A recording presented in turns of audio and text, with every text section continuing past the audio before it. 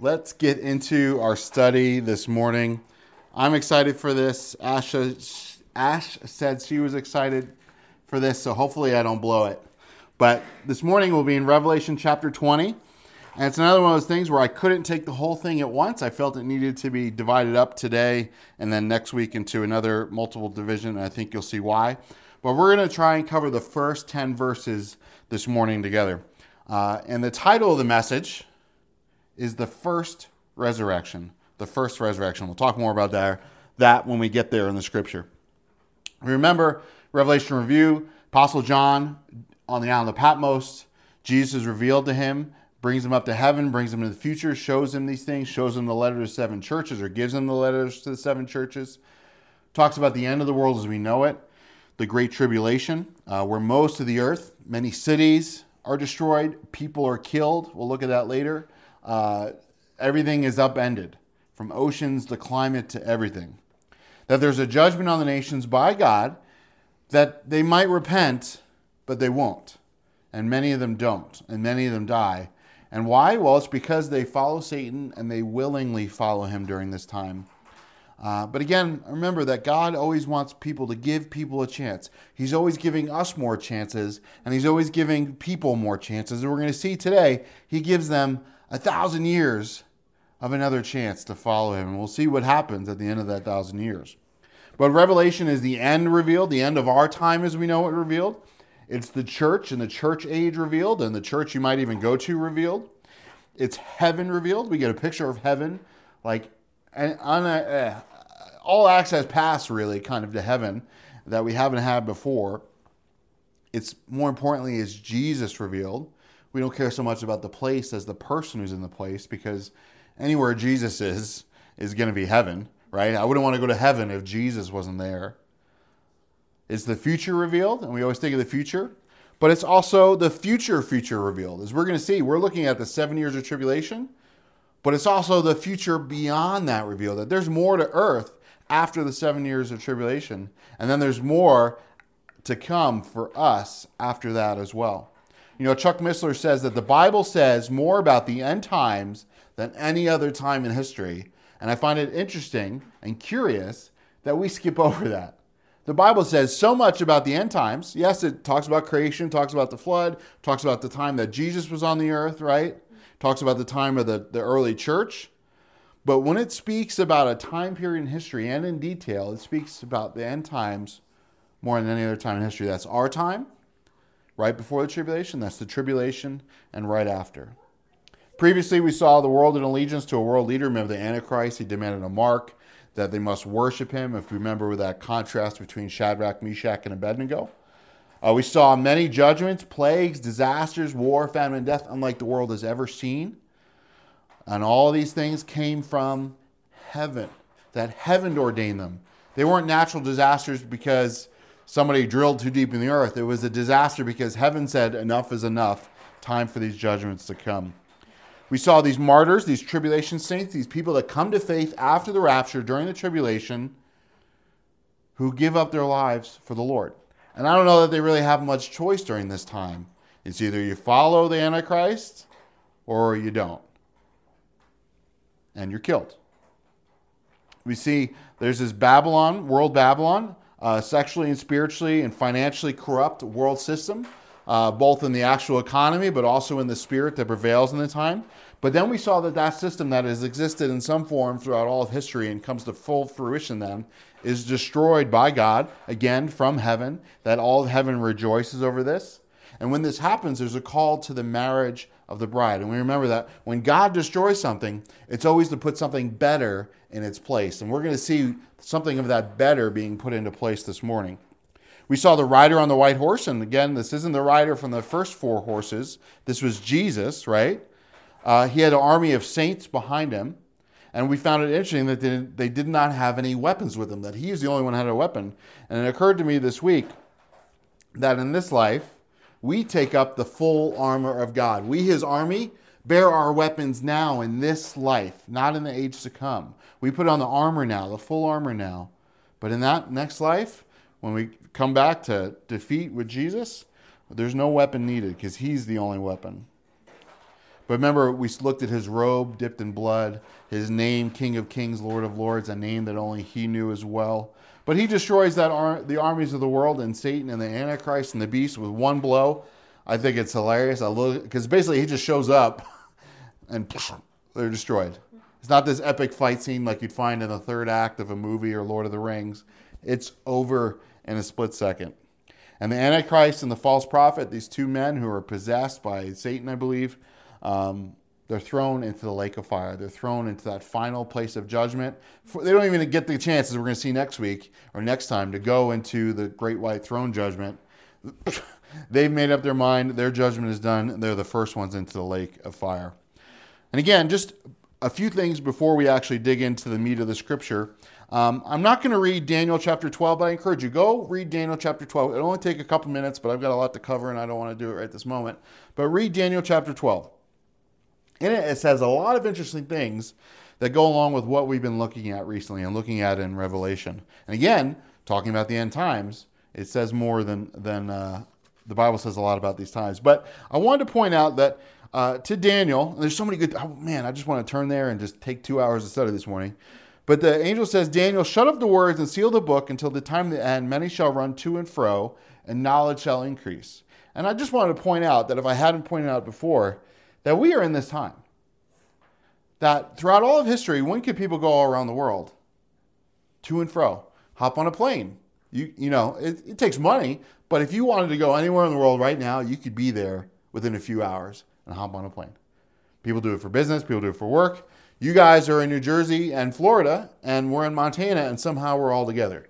Knowledge shall increase. The things that we know, even if you look at the world in the way the media and the governments are losing control of their societies to some degree, is because knowledge is increasing. We're realizing you guys are more corrupt than we even knew before, and they don't like the spread of that free knowledge. But if we also look at Daniel chapter 9, verse 20 through 27, and I will turn there because I think it's important to what we're going to look at today.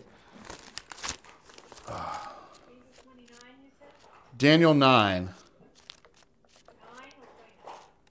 9. I don't think there's 29 chapters in Daniel. All right, Daniel chapter 9, verse 20 through 27. And don't worry if you can't turn there in time. It says, while I was speaking and praying, I just want to make sure this is right and I didn't copy over this section from before. Yeah, it says, while I was speaking and praying, confessing my sin and the sin of my people Israel, and presenting my supplication before the Lord my God for the holy mountain of God, indeed, while I was speaking in prayer, the man Gabriel, the angel, whom I had seen in the vision of the beginning, being caused to fly swiftly, touched me about the time of the evening oblation. He informed me and talked with me and said, Daniel, I have now come to give you insight and understanding. At the beginning of your supplications, that the command went out, and I have come to tell you, for you are greatly beloved. I love that that's the first message from God to Daniel. Daniel, you're greatly beloved. You've been praying about things, but I just want you to know that you are greatly beloved. Therefore, understand the matter and consider the vision. 70 weeks have been determined for your people and upon your holy city to finish the transgression and to make an end of sins and to make atonement for iniquity and to bring in everlasting righteousness and to seal up the vision and prophecy and to anoint the most holy place. Know therefore and understand that from the going forth of the command to restore and to rebuild Jerusalem, so this day and time when the command to rebuild Jerusalem goes forth, until the Prince Messiah will be 7 weeks and 62 weeks, so it'll be 69 weeks. It shall be built again with plaza and moat and even in any times of trouble. After the 62 weeks, the Messiah shall be cut off and shall have nothing, and the troops and the prince shall come and destroy the city and the sanctuary. The end of it shall come with a flood, and until the end of the war, desolations are determined. And he shall make firm covenant with many for 1 week. But in the middle of the week he shall cause the sacrifice and the offering to cease, and on the wing of abomination shall come one who makes desolate until the decreed destruction is poured out on the desolator. Woo, that's a lot. But I bring that up because this is the 70 weeks so-called of Daniel. And this isn't a year and a couple of months, 70 weeks. These weeks are weeks of years, as I'm sure you've heard before, where a week is what, 7 days? So a week of years is 7 years. So basically, from the time of Jerusalem to the time to rebuild Jerusalem, the decree is given, and there's a king that makes that decree, to the time of the triumphal entry is 69 weeks of years. And there's 7 that's left unfulfilled. And the 7 that's left unfulfilled is shown here, that there is someone who comes on the scene in this last week, makes a covenant with Israel, right? To redo worship, to start up the temple again. And that's the beginning of the 7th year. So the rapture happens, and I believe we talked about this a little bit. The 7th week happens of the tribulation. And halfway through that tribulation, he breaks the covenant, it says. And I bring that up because we're going to look at certain times in history, right? We're going to see this 1,000-year reign of Christ and know that it's a fulfillment of these 70 weeks coming to an end for when the Messiah comes back. But before that, we've got that false Messiah who breaks it. But not to get too much into Daniel, that's a whole nother study on its own. And to be honest, I wouldn't be prepared to talk about that completely. But these chunks of scripture that we're going to look at today in Revelation 20 are very short and compared to the time of existence. So it talks about the 1,000 years, and it's only a couple of sentences, right? So there's that temptation there to kind of skip over it because it's briefly written. But I don't think we should today. I think we need to slow down and look at it a little bit. Because they say a lot succinctly. It's few words about a long time, but it says things succinctly. It says things descriptively. And if we just sit there for a second and consider it, I think there's a bunch we can glean from it and we'll be better off for it. But on the flip side of that, we also need to be careful not to say dogmatically what the Bible doesn't elaborate on, right? Chuck Smith used to always say, where the Bible is silent, I will be silent too. So there's a lot of things that we can glean from the Bible that we can understand. The Bible teaches, the Bible makes clear about doctrine.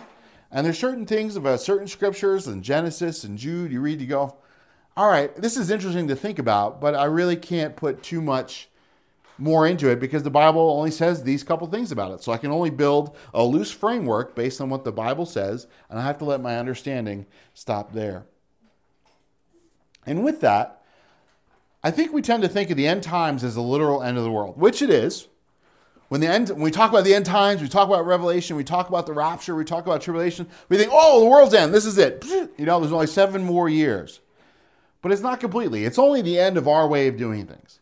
It's only the end of this world system that we looked at, Babylon. It's only the end of Satan's rule on earth. Because there's still 1,000 years coming for this earth, right? You and I don't need so much to worry about, as we'll see. We're going to be raptured. We'll be in heaven. We're going to come back at the second resurrection. But today we're going to look at the first resurrection and those 1,000 years that happened after the 7 years of tribulation. So if you're going to think about it, from today forward, there's at least 1,007 years left for this earth and this creation. That doesn't mean that we should sit back and be idle, because those 7 years are huge and awful, as we've seen, and we'll see a little bit more today. And those 1,000 years, most people aren't going to make it to those 1,000 years. So it's not like it's 1,000 years and we should, we're fine, we got plenty of time. We don't. The Lord can come back at any moment, and those 7 years are going to be awful. But we need to remember that there's a little bit more to the story before heaven happens, so to speak. Before eternity future comes to be, there's still a little bit more to the story of earth, the story of redemption, and the story of Christ's work on earth and with people. Because this is really, the letters to the churches, 7 years of tribulation, is really just the beginning. Revelation is the story of the end, but the end also has a new beginning in it before the new beginning. And as believers, these last few chapters, in a sense, I think are somehow perhaps the most important for us. And at least they should be the most exciting. I get excited about all the judgments and all these other things that happen, and maybe that's just my flesh. And I like those things. I like war. I like the thinking about the future and the fact that God has spent 20 chapters talking to us about it, right? So it's obviously God wants to make these a big focus. But at the same time, we should be excited about Jesus' rule and his reign and what's coming.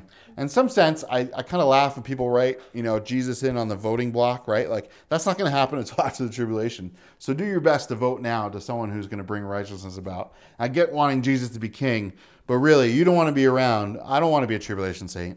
I don't want to be one who's in the 1,000-year kingdom. As cool as it's going to be, I want to go to heaven. I want to skip over this whole time. And so with that, Lord, we do ask that, God, you would guide us and lead us and show us, God, the wonders of your works, past, present, and future. That, God, how you're coming back, let us hold firm faith in that. That, God, whatever trial comes our way, God, we would know, hey, you're coming back. You're our king. This world doesn't matter. It's all going to burn anyway, like Peter said. So let us live for you. But God, while we're here, let us be good citizens. Let us be good parents, good workers, good friends. But most of all, good servants of you, our coming king. We love you, God. We ask your blessing on all your saints all over the world today. In Jesus' name, bring many to you. Amen. Amen. So let's look at the first 3 verses of Revelation chapter 20 right now. As I take a sip from my adult sippy cup of lemon juice. And I saw an angel coming down out of heaven, John says, having the key to the bottomless pit and a great chain in his hand. It almost sounds like did we skip back a few chapters there? He seized the dragon, that ancient serpent who is the devil and Satan, and bound him for 1,000 years.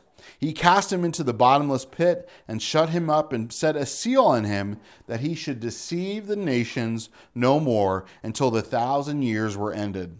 After that, he must be set free for a little while. And we'll stop there. That again, we're seeing John's perspective here.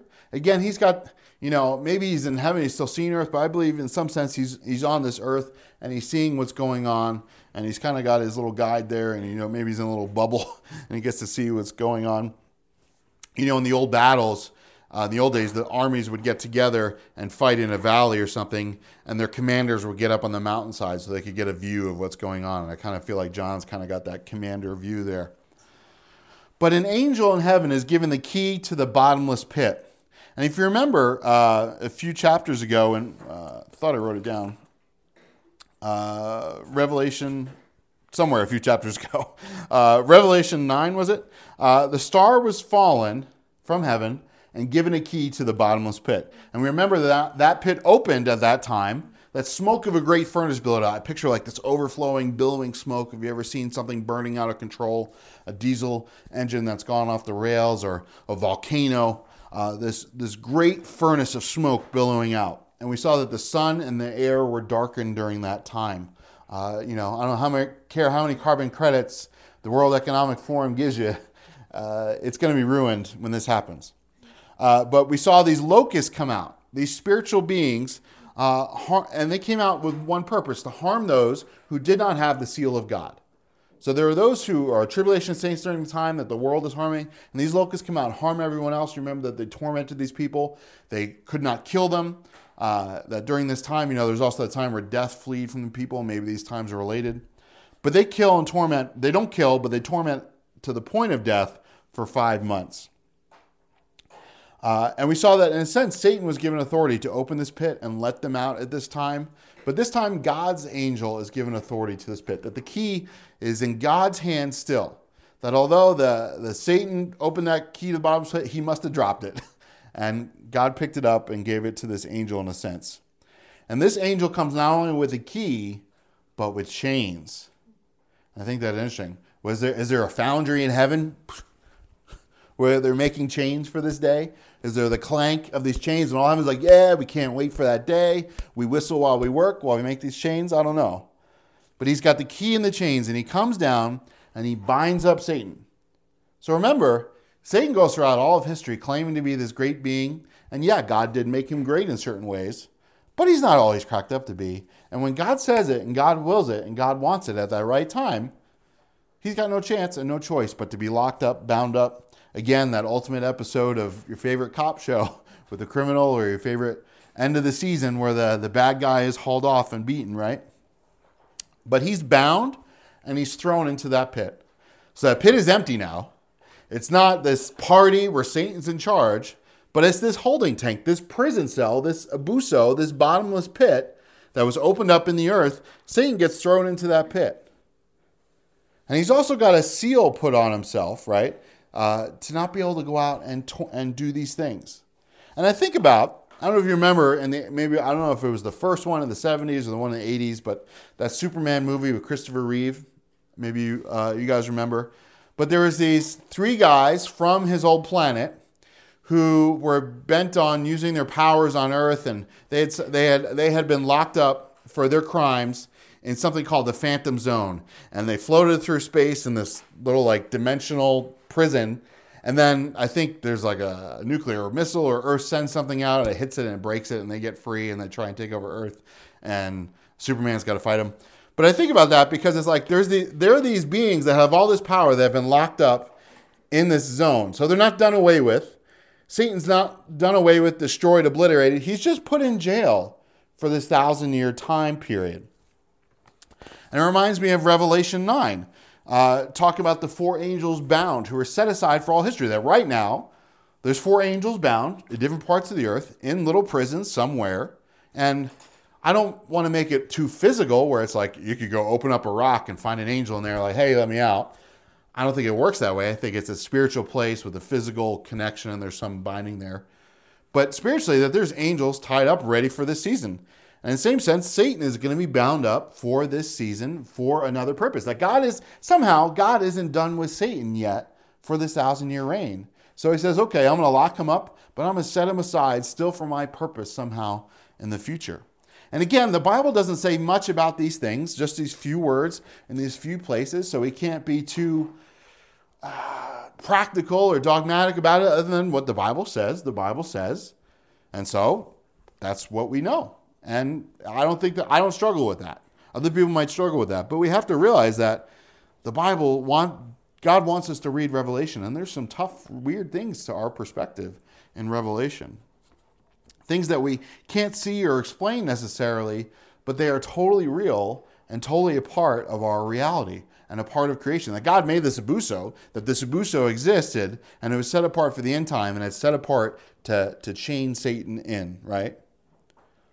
So they set a seal upon him that he would not be able to deceive the nations for the 1,000 years. And remember, we see in the Bible, God seals his people.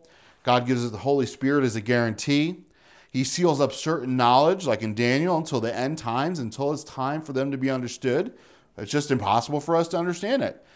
And, God seals Satan for this time as well. I got a card from a friend at work, and she's very crafty, and she can actually talk and everything. But she has her own little seal, this own little wax, and she pushes in it, and it's got her initials, I think, on it.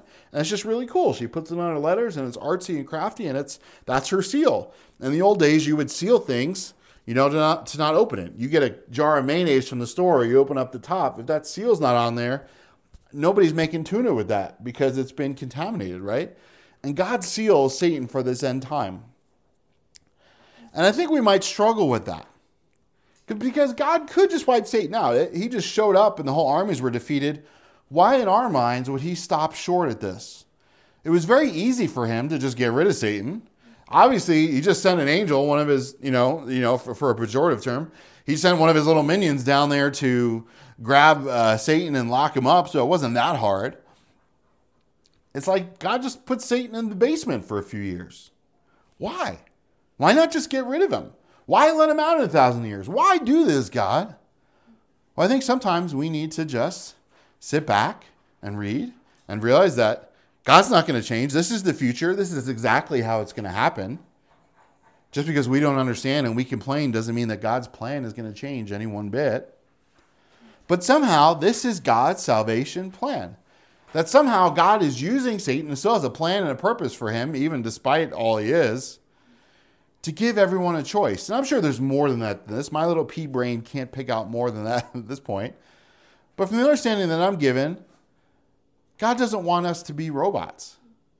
God wants everyone, even after the 1,000-year period of time, to have a choice between righteousness and wickedness, even after they've seen 1,000 years of righteousness. Because God will not force us to worship him like we talked about last time. He always gives us a choice. Even as believers, even indwelt with the Holy Spirit, possessed, so to speak, by the Spirit of God, we still don't have to obey him. And we know that because when we grieve the Holy Spirit, we sense that.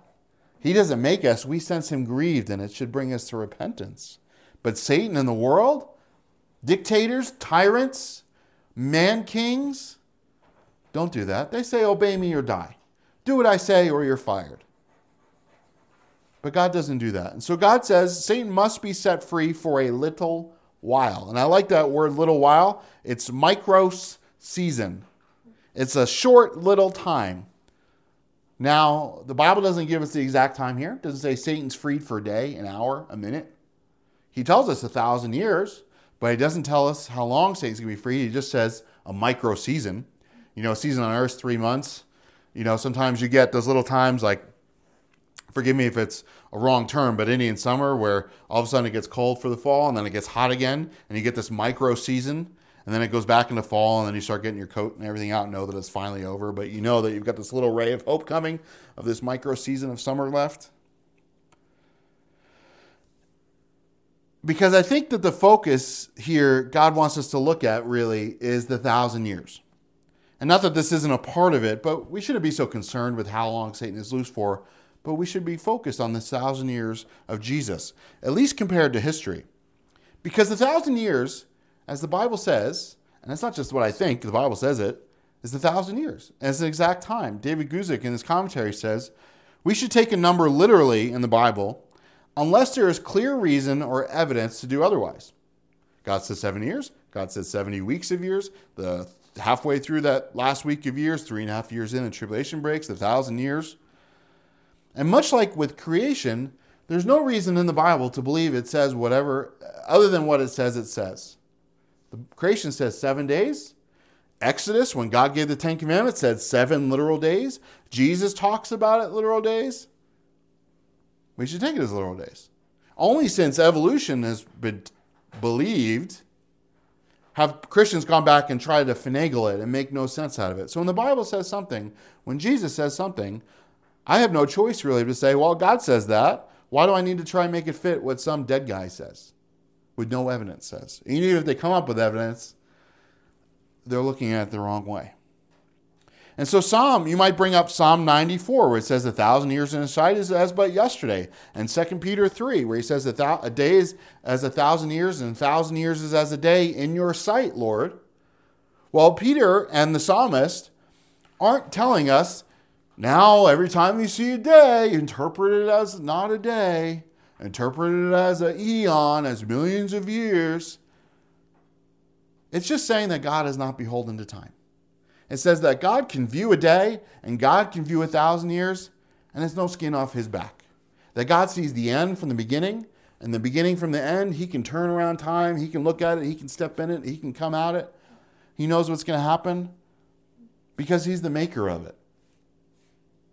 Isaiah 46, 9 and 10 says, remember the former things of old, for I am God and there is no other.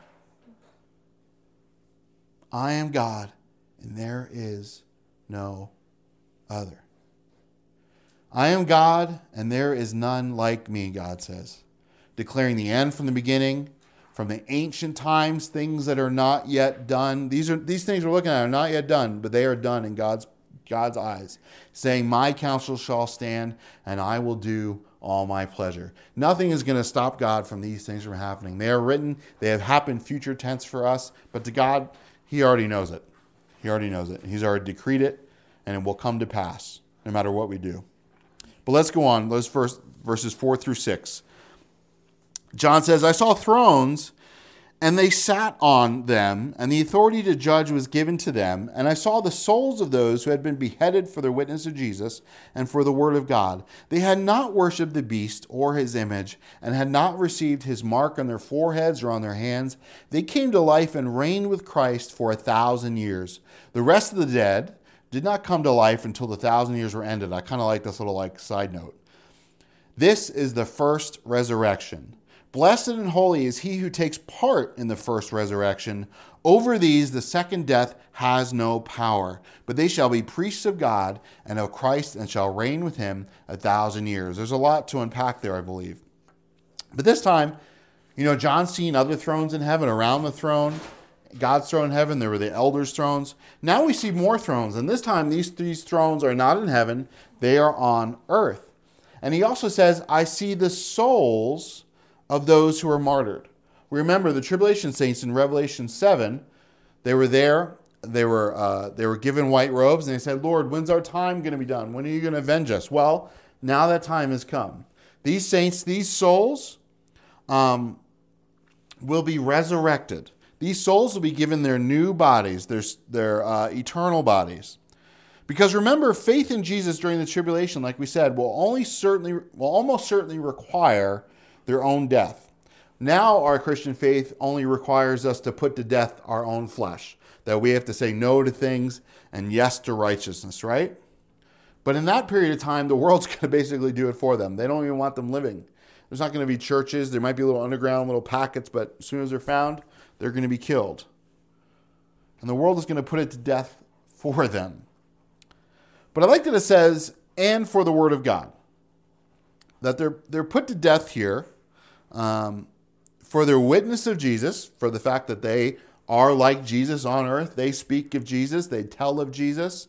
Their life itself is a witness that Jesus is real, that this Antichrist isn't what he says he is. And for the word of God. It's a reminder that their deaths weren't just the result of the sinful actions of others. It wasn't just because the world hated them that they died for some causeless purpose, for some causeless person, but that their deaths had real meaning because they fulfilled God's word. That God set apart them for this time to fulfill his word in this time, and that's ultimately why they died, because God ordained it. Because it was God's purpose and plan for their lives that they would come to faith in this time, that those who would come to, I'm sure he gave them time beforehand, but the fact that they waited now puts them in this bracket. And there was a video I was watching the other day, and I saw a comment under it from a veteran, and how he was, in a sense, ashamed of his service because of the people that put him there and the things that he's come to find out about certain wars and certain things. And I understand that. I don't understand it from his, I haven't gone through it, but I understand the thinking there. But at the same time, I replied to him, I said, you don't have to be ashamed of your service. You went out and did the right thing. You stepped up to what you believe is the right call, even if they tricked you, because you wanted to do the right thing. You stood up, and we honor that, and true patriots honor that and respect that, because you stood up for us. Even if we were all tricked by our government, you stood up to do the right thing on behalf of us, on them, and yourself. So for that, thank you, right? That he's ashamed of his service, and I think sometimes these people might go, oh man, I died and I was killed without a purpose. But no, their purpose was for the Lord. In Romans 8, I won't read it for time, but it talks about what shall we say to these things? If God is for us, who can be against us? What shall separate us? For tribulation, distress, persecution. And Paul says, for your sake we are killed all day long. We are counted as sheep for the slaughter. Yet in all these things we are more than conquerors through him who loved us. Is that not the tribulation saints? That they were killed all day long. That they were appointed as sheep for the slaughter. That these saints, they had not worshipped the beast. They had not received his mark on their foreheads or their hands.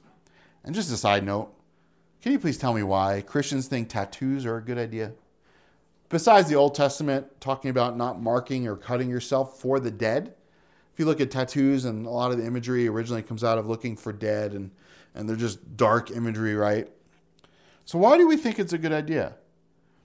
I'm going to say maybe that's between you and the Lord. For me, I think it's pretty clear, right? And besides that, it stretches, you might get a cupcake now, as my mom used to joke, but it'll turn to a birthday cake by the time you're old because it stretches and fills out. Yeah, there you go. But you know what? It turns to, they fade. Your body just, I think, no offense, but I think it looks a little dirty when you have them, right?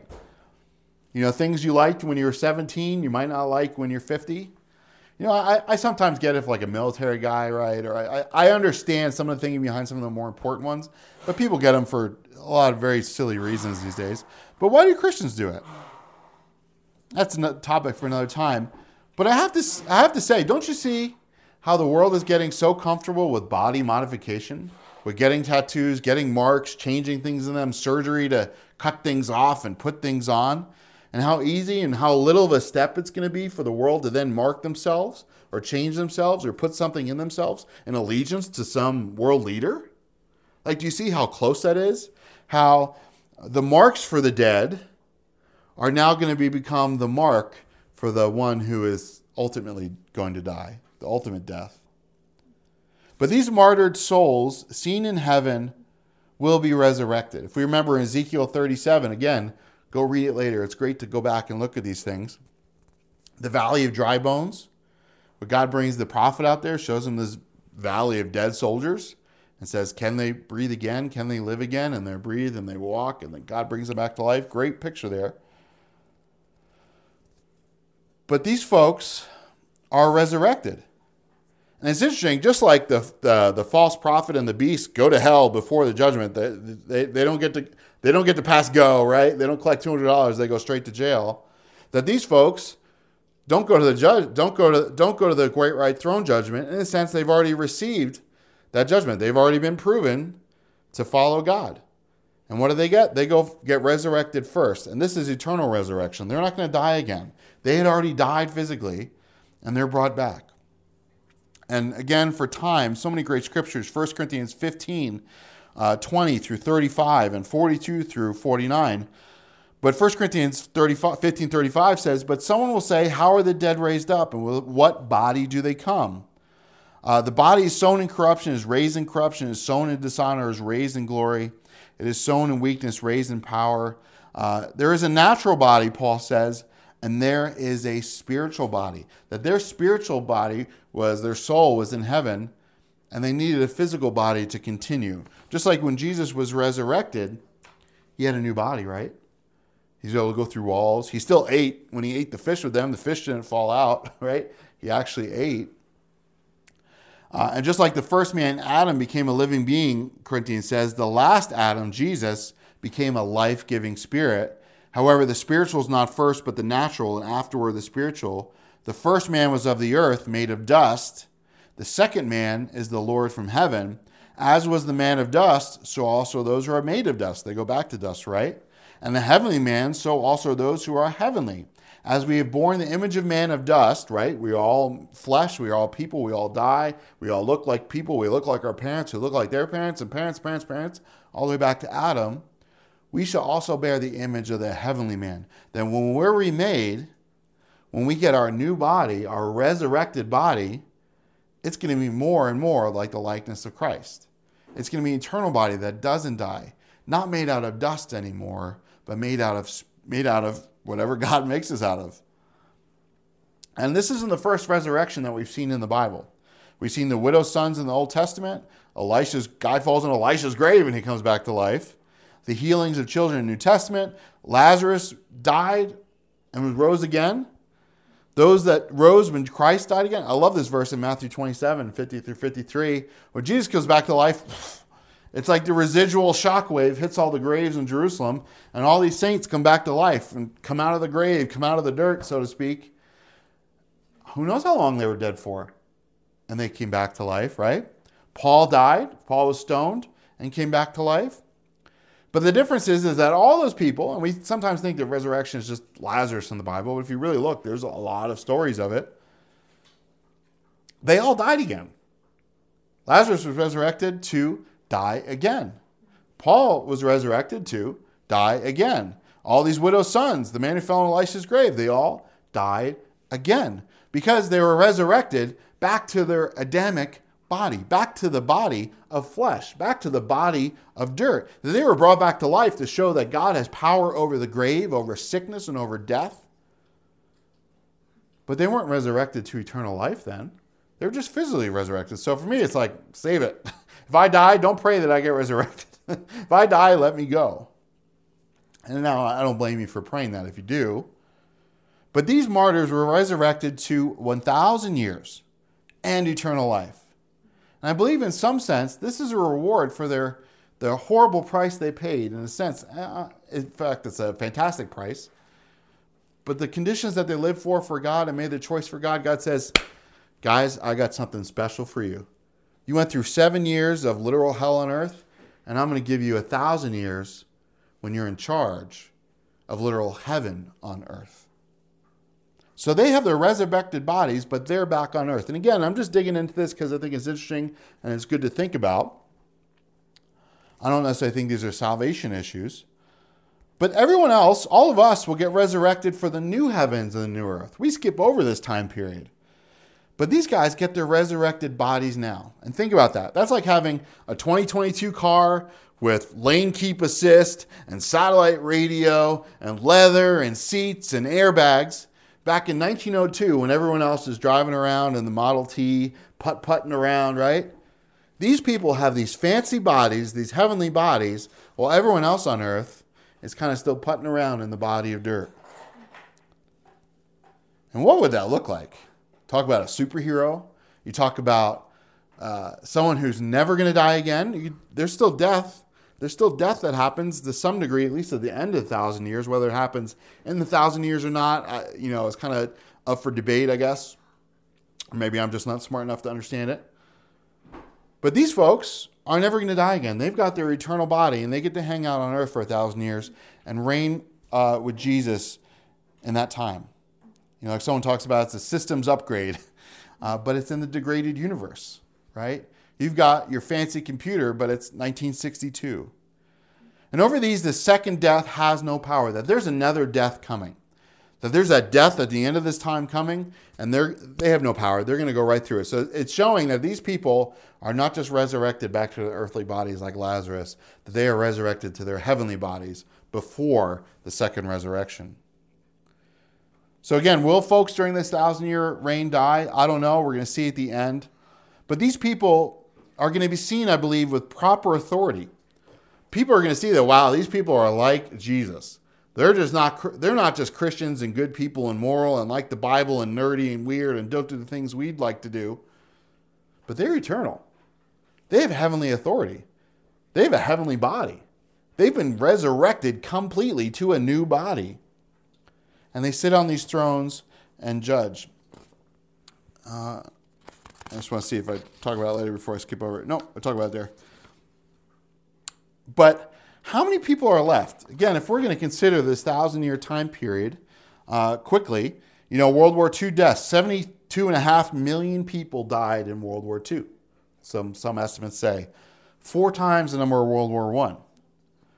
Well, in Earth, if there's 7 billion people at the time of the rapture, which there's probably going to be more, maybe not. After the rapture, if 1 out of 7 are taken, then we can't really judge because we don't know how many Christians there are, but at least we know that a lot of children are going to go. If that leaves around 6.3 billion left, right? So a billion people disappear. Then the horse judgment comes. Another 25% of the Earth's population goes. That's 4.7 billion left. And then more angels released. There's only 3.1 billion left. Well, if that's the figure, and that's a loose figure, by the end of the tribulation, consider there's also other judgments. There's tribulation saints being martyred, just dying from famine, death, and disease. That leaves only 1 out of 2 people left on earth from today. That's like the Great Reset's dream. They want even less than that. And I think there probably will be even less than 1 out of 2 left. I have to wonder if there's only going to be like a quarter of the people left. Or a seventh of the people left. I don't know. But if we look throughout all of history, just to touch on that chart, 1,000 years ago, there was only 500 million people. Even in 1800, there was only, if I'm reading this right, 1 billion. In 1930, 2 billion. In 1960, 3 billion. In 74, 4 billion. And 2024 estimate 8 billion. These things vary, right? We've killed so many people through wars. How many people would have happened from World War II, from abortion, from other things? But from all of history, there weren't that many people on the earth. And I see why people are afraid of overpopulation. But trust me, God's not worried about overpopulation. Again, have you driven through Kansas? Or even Montana? But there's been, and I want to touch on this, there's been 6,000 years of history. Again, if we go back and we look at the actual history of the earth, we look at what the Bible says about time, there's been roughly 6,000 years that have happened. And there's 1,000 years of Christ's reign. Well, to me, what does that remind you of? What does it remind me of? 6 days in a week, and the 7th you shall rest. 6,000 years of history of God working, 6 days. The 1,600 years of the flood, the 2,400 to the cross, the 2,000 till today. 6,000 years. And then 1,000 years of God resting from his work. He's ruling and reigning on earth. What does he have to do? Everyone knows he's there. No one needs to come to salvation during that time. Righteousness is enforced. There's no need to quelch wickedness. Satan is bound. God's resting in a kingdom on earth on that seventh day, I believe. Isaiah 11, 4 through 8. Again, I know we're getting late through time here. It talks about the wolf will dwell with the lamb. The leopard lie down with the young goat. The calf and the young lion. I remember my mom always teaching me when I was a kid that things are going to be different during his reign, when he reigns during that restful reign. That this destroyed earth is going to be reigned over. It's going to be a different ecosystem in some sense from now, based on all the destruction that's happened. I'm sure God will restore it in some sense. It's not going to be like Eden. Eden is long gone. But we had the Eden, and then we had post-Eden in the fallen world, and then the flood happened, which changed the world again, and then the post-flood world, and then the tribulation, which changed the world again, and now post-trib, and then we'll have new heavens and new earth. But he rules and reigns during this time. That this time is going to be different than any other in history. Will it be warmer? Will it be balmier? There's going to be less people at the start, like we talked about in agrarian society, perhaps. But what I like about these witnesses, these martyrs who have thrones on earth, who rule and reign for 1,000 years like governors around the whole world, it's God's kingdom. And Satan, as we see in the rest of the scripture, tries to copy that. He's got his little prince of Persia and his little rulers and princes and powers of the air trying to control the earth and enforce wickedness and make sure wickedness happens, and we fight against that as believers. But God's like, no, God's system, it works. It's flawless for 1,000 years. But again, it's just something to think about. This is an interesting time period, and it's exciting to look at. And let's go on and let's close out in 7 through 10. It says, when the 1,000 years are ended, Satan will be set free from his prison and will go out to deceive the nations which are in the four corners of the earth, Gog and Magog, to gather them for battle. Their number is like the sand of the sea. They traveled the breadth of the earth and surrounded the camp of the saints in the beloved city. But fire came down from God out of heaven and devoured them. The devil who deceived them was cast into the lake of fire and brimstone where the beast and the false prophet were. They will be tormented day and night forever and ever. Well, that comfort we were looking for before, that why God, why, is now being answered here at the end of the 1,000 years. And when the 1,000 years are ended, and just real quick to think about that, think of all that's happened in the past 1,000 years. We had the Crusades, the Dark Ages, the Renaissance. The New World was quote-unquote discovered. Chinese dynasties, African slave trade, world wars, globalism, gunpowder, industrial revolution, cars, airplanes, space travel, computers, communism, bubonic plague, Spanish plague, measles, penicillin. All the things that have happened in just 1,000 years under man's reign, under Satan's reign in a sense. And again, imagine all the things that are going to happen under Christ's reign. And it's going to be a time of proving to earth how good it will be to live under his rules, his ways, his authority. Will people be born? I'm sure, because the sand of the sea is mentioned at the end. There's people who hadn't taken the mark and people who hadn't become believers in it. There's people who have somehow been allied to the beast and went along with his plans but didn't take the mark and yet didn't choose Jesus, are going to be alive during this time because they didn't go to fight. They weren't obliterated. There's still people on earth to be ruled at the end of the tribulation. But like we said, it's probably not a lot. But God brings the nation under his rule. And again, it's not a forced heart change, but it's a forced life change to these people for these 1,000 years. To show them, maybe what they've forgotten. That they've forgotten how bad it was before Jesus was on earth. They've multiplied. People have filled the earth, right? The earth is covered again. Maybe it's not packed inhumanely, but it's a perfect society in a world subdued by God, just like Adam and Eve was intended for them.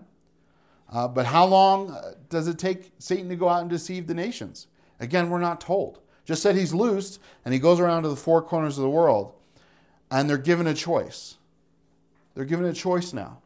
That seal is loose from Satan. In a sense, that seal is loose from them to where now there's not enforced righteousness. Now they have this final choice again.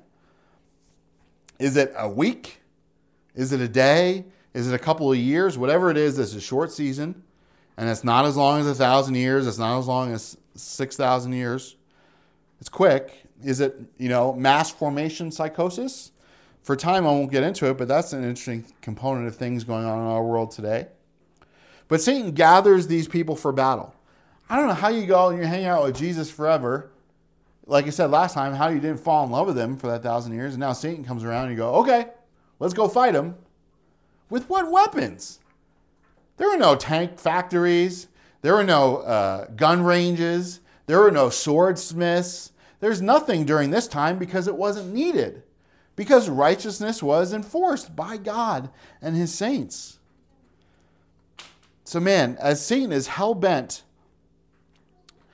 on deceiving people to use them to overthrow God. Remember how blind he is. He lost last time in an instant, and he's loosed again. The first thing he does is go, oh, all right, let me go gather everyone up. And people go, oh, all right, let me go along with him.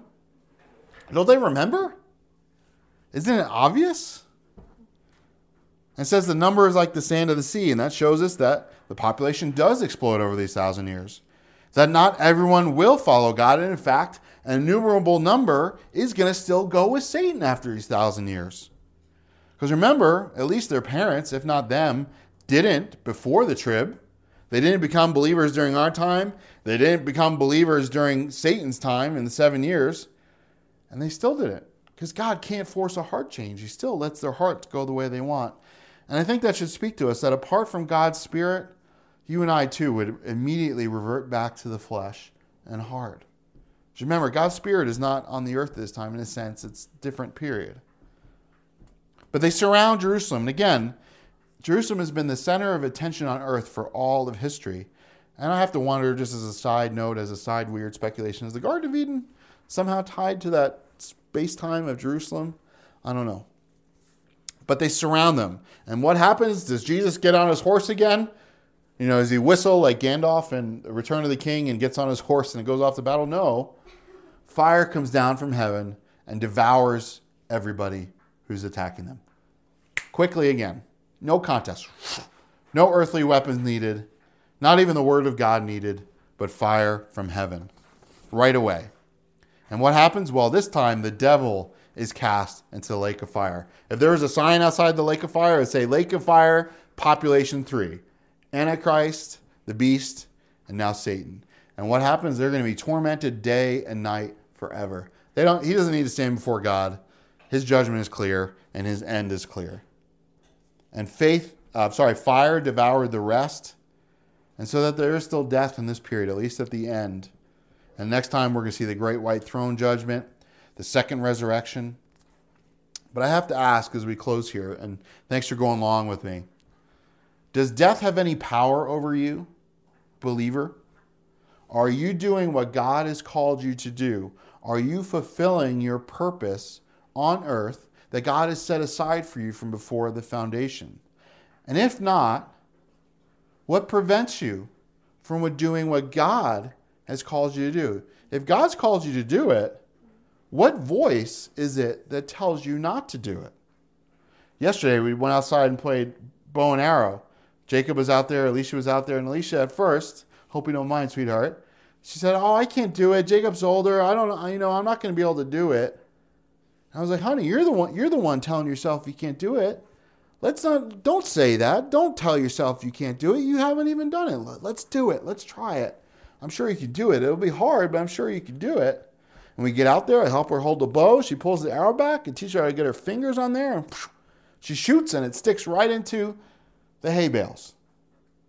That she was telling herself, oh, I can't do it. And yet somehow Dad ordained you should go shoot bow and arrow. And that's the same with us. Who's the one who tells us most of all that we shouldn't be doing what God has called us to do? If God's told you to do it, that's all there is to it.